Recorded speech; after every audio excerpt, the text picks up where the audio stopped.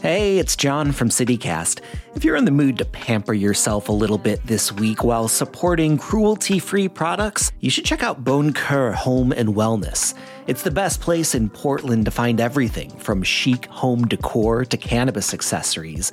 They've got a curated collection of vegan and cruelty-free home goods and wellness products because their name is French for kind heart, after all. You'll get a 20% discount on your first order when you sign up for emails this week at boncoeur.net. That's BONCOEUR.net and use the code BONCOEUR20. Local beekeepers celebrated World Honeybee Day this past weekend. It's a time to celebrate all the work that pollinators do for us every single day.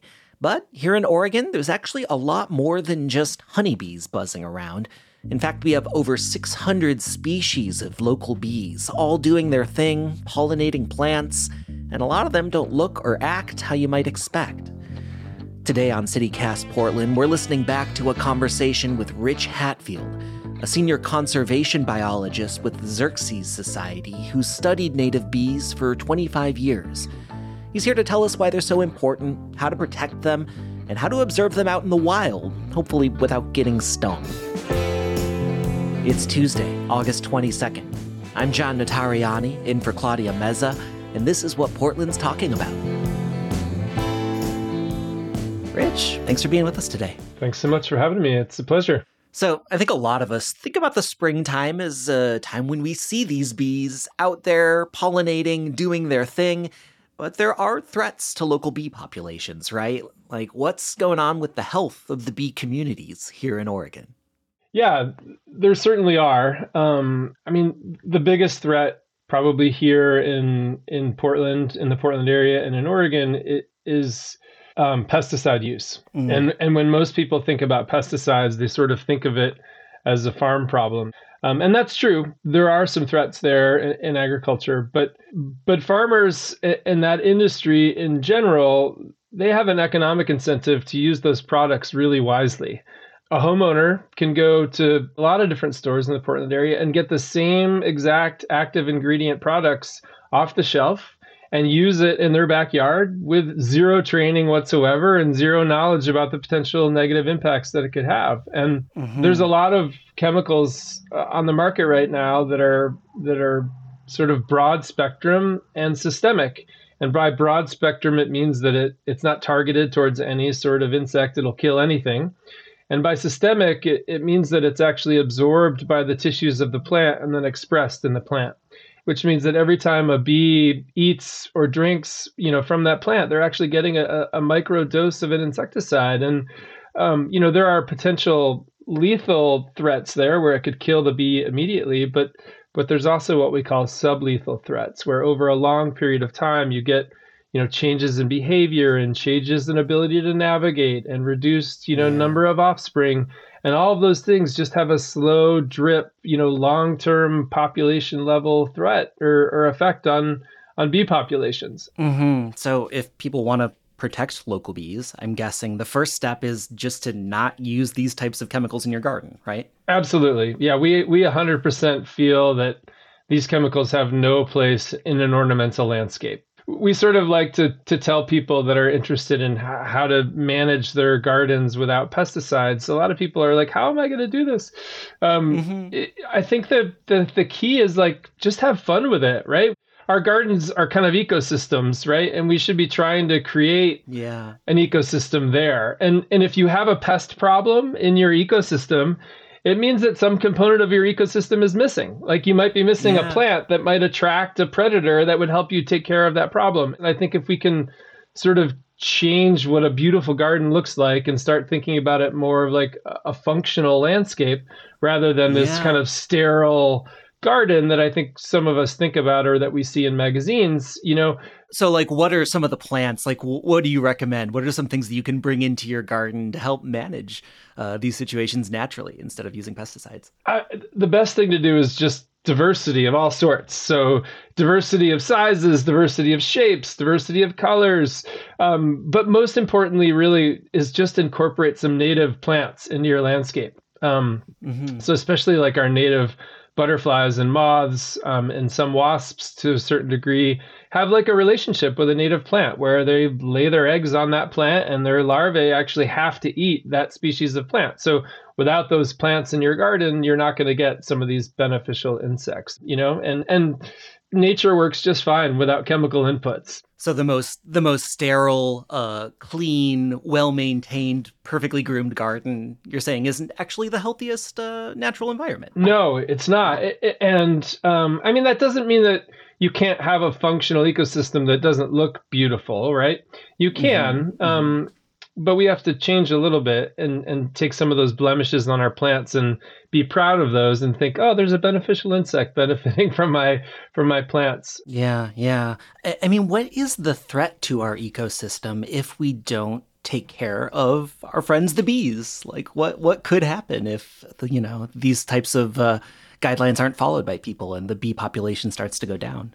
I mean, ultimately, we're talking about food security, and I mean, that seems like a extreme thing to say, but it's true, right? Like, if we don't have the bees pollinating plants, then that could sort of throw the entire system of growing food out of whack, right? Yeah, and food for us, and also food for other wildlife that eats plants. Yeah. It could have huge cascading effects without question. The term out there is 1 out of 3 bites of food that you eat comes from a plant that was pollinated by a bee. So they're contributing to our wild native ecosystem, and then also to our agro ecosystem, and agroeconomy, frankly, in the terms of billions of dollars annually. And it should be, taken as seriously as I think people do. I mean, I think people really care about this issue and want to do the right thing. I just think there's a lot of different messages out there about the best, most effective ways to help. Well, I've got a lot more bee questions, but first, let's take a quick break.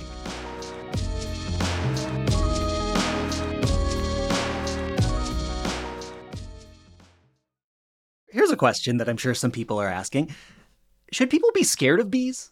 No, definitely not. Because I think that there's a lot of people that are very afraid of like a bee sting. Like, what would you say to reassure people that when you see a bee, you don't need to freak out? Well, I mean, the first thing is our native bees, for the most part, most of them don't have a stinger that's even strong enough to pierce your skin, right? So our native bees are tiny. A lot of them are like ant-sized or a little bit bigger. And like, in fact, there's a school here in Portland. It's Sabin Elementary School. It's in Southeast Portland. They found a whole sort of colony of ground nesting bees on their school years ago, and they were worried about it, and they were going to spray them and kill them. And thankfully, a Xerces employee lived across the street and helped the school to recognize that these were actually ground nesting bees that were completely harmless. They now have engaged the early childhood students in actually counting the population every year, and they've nicknamed the bees Tickle bees because they come out of the ground and like they literally crawl on their arms, and like they're able to hold them in their hands. And now that's the mascot of the school. They're the Sabin Tickle bees. Oh my gosh, that's some branding for you. Yeah. When you think of like the Hornets and like professional sports teams where they have their big stinger out, it's like, nah, they're just tickle bees. We're the tickle bees. These cute little tickle bees. Yeah. And like most bee, even bumblebees, which are native and can sting, like when they're out on flowers, like they just want to do their work. Like they don't care about you at all. If you try to, grab them or bat them or, step on their home, they're going to get upset. But like you would get upset if some giant person come to step on your house as well, right? And so they're just being defensive as much as they can. But watching these animals on flowers is a pretty beautiful experience if you can just sort of get a lawn chair and a cold beverage and sit in your garden and watch them forage around your yard. It's a pretty neat thing. You've got a backyard safari back there just waiting for you. It needs your attention to actually pay attention to it. Yeah. How would you recommend if somebody wanted to get into the habit of watching bees? How would they go about it here in Portland? It truly is. Like, everybedy's got one in their backyard. Sure. I would guess that, I mean, not that everybody has a backyard, and I'm certainly aware of that some people live in, high-story apartment buildings and don't have property. But even if you put a pot of flowers on a third story, porch, the chances that bees are going to find it are pretty good. So yeah, I mean, you could do something as simple as just setting up a lawn chair in whatever space that you have access to, and just watching flowers. And most people, I would guess, within an hour would see at least 10 different species of bees. And then if you were, if you wanted to go get even more interested, go for a hike into one of Metro's or Portland Park's natural areas. There's ones in every quadrant of the city that have, wild sort of prairie type habitats or flowering shrubs and trees, and just go walk around and look at them. There's more you will see more wildlife in the form of wild bees in our native parks than you will, birds and mammals, because they can hear you coming and they hide from you. Whereas the bees actually don't care. They're just trying to do their work. So if you're trying to find different species of bees and you're out, like, how can you tell the different species apart? A lot of them are kind of easy to tell apart. You'll see some that are bright green. Others will be bright red. There's some parasitic bees that are bright red. Wait. What? Tell me more about these red parasitic bees. I feel like you just scared me again. Yeah, sorry. They're not parasitic on you. They're actually parasitic on each other. So there's 20,000 species of bees worldwide. And with that many different species, you just get a bunch of diversity of lifestyles. And so, some bees work hard. They go out and they collect their own pollen and nectar, and they build their nests, and they dig their nests, and they lay their eggs, and they do all that. And then you get these other bees that you could sort of think about as lazy, or you could think about as crafty, that are like, I'm not going to go collect my own pollen. I'm going to take advantage of that bee that's collecting all the pollen. And once she's gone, I'm going to crawl into her nest, and I'm going to lay my eggs in her nest. And then she's going to raise my offspring. And those are the parasitic bees. So that's what they're doing. They're taking advantage of the hard work of other bees to raise their own young instead of doing it themselves. That is so rude. So rude. Yeah, it is rude. But it's also, you can sort of think about it almost like a predator-prey relationship, where they're actually strengthening ultimately the genetic stock and helping bees to choose better places to build nests where they can't be found by parasitic bees and things like that. So it's real interesting. Is not a tickle bee, though. Not a tickle bee. No. That's fair enough. Well, Rich, thank you so much. Hope we're inspiring some people to get outside and check out what's going on outside their back door. Me too. It's been a pleasure, and thanks for having me.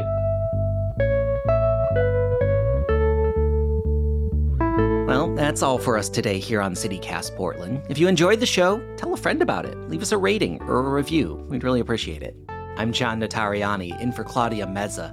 We'll be back tomorrow morning with more from around the city. Until then, see you at Slim's.